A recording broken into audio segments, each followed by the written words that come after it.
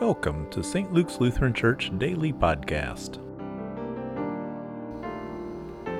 Psalm 1, ESV Bible.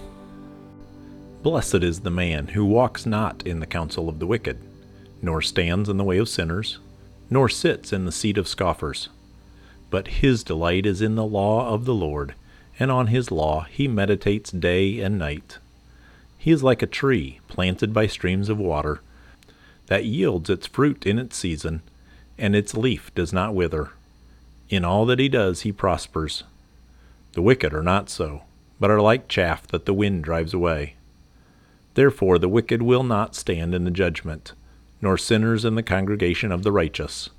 For the Lord knows the way of the righteous, but the way of the wicked will perish. Thank you for listening to St. Luke's Lutheran Church Daily Podcast. For more information, visit our website at sllcs.org.